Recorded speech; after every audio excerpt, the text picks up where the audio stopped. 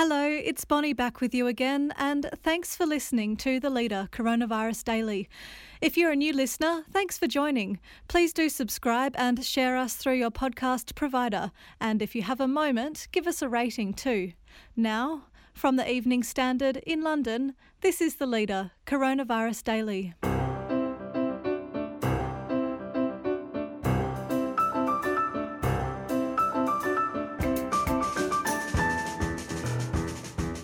Hi, I'm Bonnie Christian. London's West End is set for a European makeover. This is something we're trying to do for a very temporary period of time while the sun shines. If the sun shines as well, by the way. If it's very wet, it'll all be a bit of a damp squib. The show must go on in Soho, and leading that campaign is Soho Summer Street Festival's John James, who says a fast track into alfresco dining is just the ticket. And the Black Lives Matter movement will be marked with all the player names on the back of the shirts being replaced by Black Lives Matter. And there'll also be a logo on shirts for the rest of the season. Football's back. After 100 days of no matches, the Evening Standard's Dan Kilpatrick tells us how the league's responding to calls to improve diversity and keep players safe in a pandemic.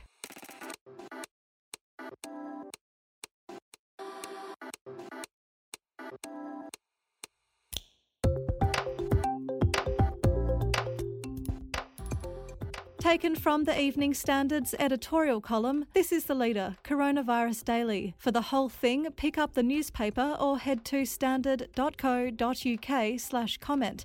In a moment, big swathes of London are to transform into European-style alfresco areas.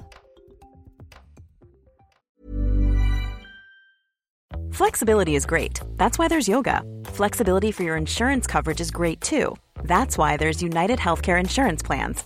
Underwritten by Golden Rule Insurance Company, United Healthcare Insurance Plans offer flexible, budget-friendly coverage for medical, vision, dental, and more. One of these plans may be right for you if you're, say, between jobs, coming off your parents' plan, turning a side hustle into a full hustle, or even missed open enrollment. Want more flexibility? Find out more about United Healthcare Insurance Plans at uh1.com. Hi there, I'm Lawrence Dallaglio, host of the Evening Standard Rugby Podcast, brought to you in partnership with QBE Business Insurance. The show is available to listen to now and across the Six Nations as Europe's elite go head-to-head in rugby's oldest international competition. Each week, we'll be looking at the QBE Predictor, which forecasts the results of each round of matches. QBE is one of the world's leading insurers, and they will help your business build resilience through risk management and insurance solutions. Subscribe now and download wherever you get your podcasts. As always, thanks for listening.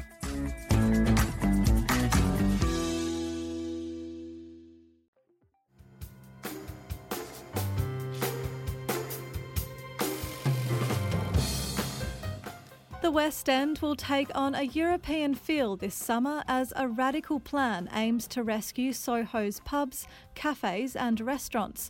Alfresco dining will replace cars on dozens of the district's streets. Our editorial column says the bold move will revitalise the area and lift the city's spirits. The plan to give the West End a continental-style makeover by relaxing licensing rules is an uplifting idea that should help to revive both spending and Londoners' spirits over the summer. The evening closure of some roads should further enhance the atmosphere.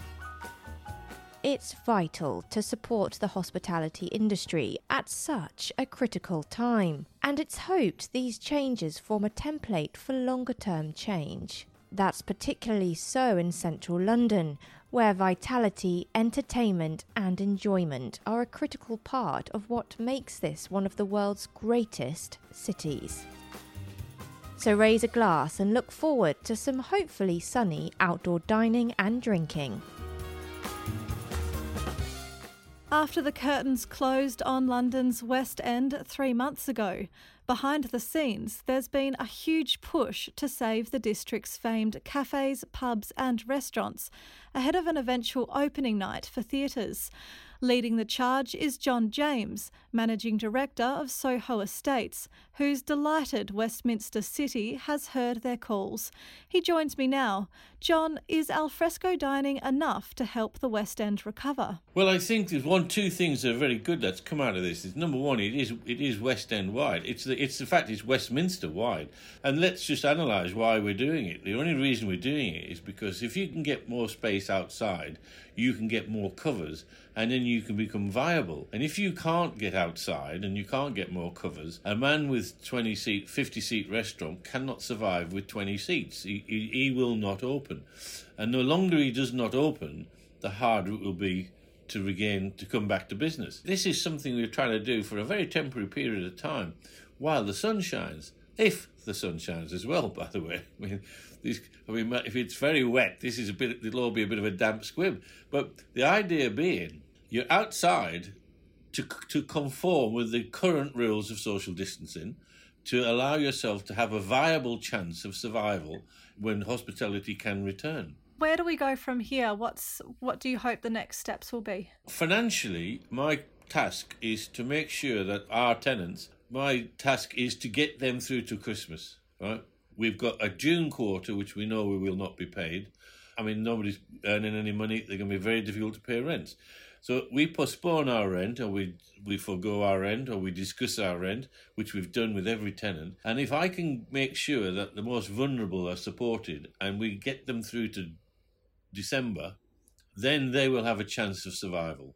And the consequences of failure is that when businesses fail, they're not replaced instantly. There's a lag. We'll see lots of boarded up shops for 18 months to 2 years, because that's how long it'll take before people refinance. And don't forget, what that means is the people who've gone, their life interest has gone with it. The things they've striven for, their family, their dependents, their staff, gone. All of it's gone.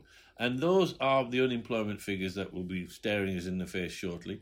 But if you could just try to save a few, any one would do me, because I fear for the area as a whole, because its strength was small independent businesses, and the small independent businesses are in fact its weakness now. That's a fact. Those old pubs that have fed into Soho's scene, they've been there for hundreds of years. Do you think it's something that they can get through? The actual DNA of Soho is hospitality. So all the pubs that you see up and down Soho, they will have to put tables outside their pubs so you can sit at a table. So you won't be able to stand and that will continue until this thing is over.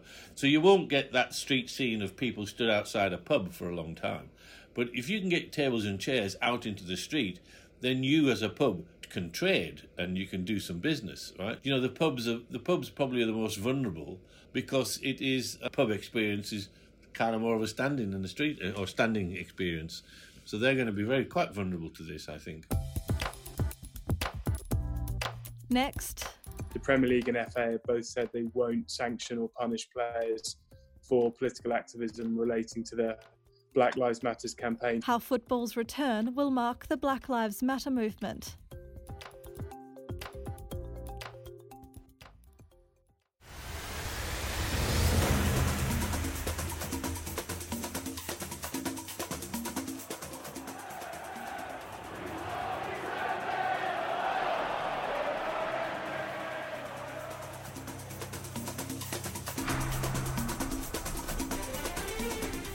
It's been 100 days since the last Premier League clash, but tonight football returns with a crunch double-header between Manchester City and Arsenal.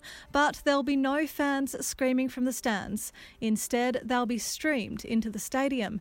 And as the league grapples with a pandemic, the Black Lives Matter movement is also sparking calls for deeper change within the sport. The Evening Standard's Dan Kilpatrick joins me now.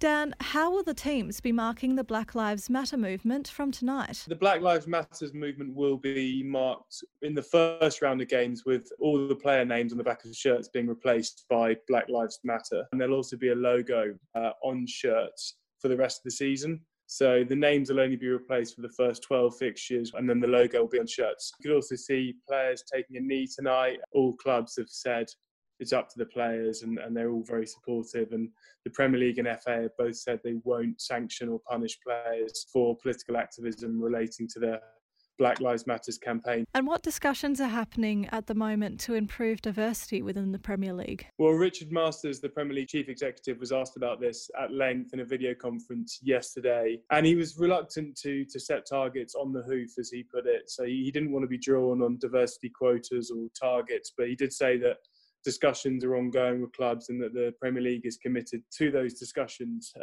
It's difficult to say at the moment what will happen, obviously, but the calls for more diversity across sports, and particularly in football, are growing. So it's really quite a bleak picture in terms of BAME representation in management positions and in coaching positions as well. The Premier League have said that they are not in discussions to implement the Rooney Rule, which the EFL has. That would require clubs to interview at least one BAME candidate when they're selecting a new head coach. But obviously, this issue is growing in importance. Players are increasingly speaking out. Figures in the game are increasingly speaking out. So I think we are going to see some action on this soon. Not to mention that the government promised a sports governance review and could set diversity quotas or targets themselves and impose them on sports governing bodies like the Premier League and FA. And things are looking pretty different to how we left them. What can the players and the fans expect from the game post-lockdown? Each Premier League club will have a fan wall on their big screen. So I think it's 16 fans per team can apply to kind of be on the big screens via Zoom, and it will be them watching the game. So kind of like a goggle box of them reacting to the action. Fans can add fake crowd noise if they wish to, or they can just listen to the players and manager shouting, and that'll be quite novel for some supporters. So it'll be a very different Premier League.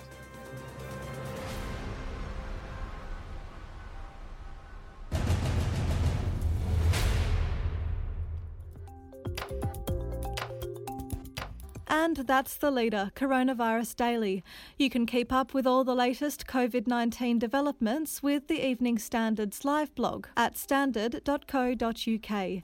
And we also have morning briefings available at 7 a.m. through your smart speaker. Just ask for the news from the Evening Standard. We'll see you tomorrow at 4 p.m.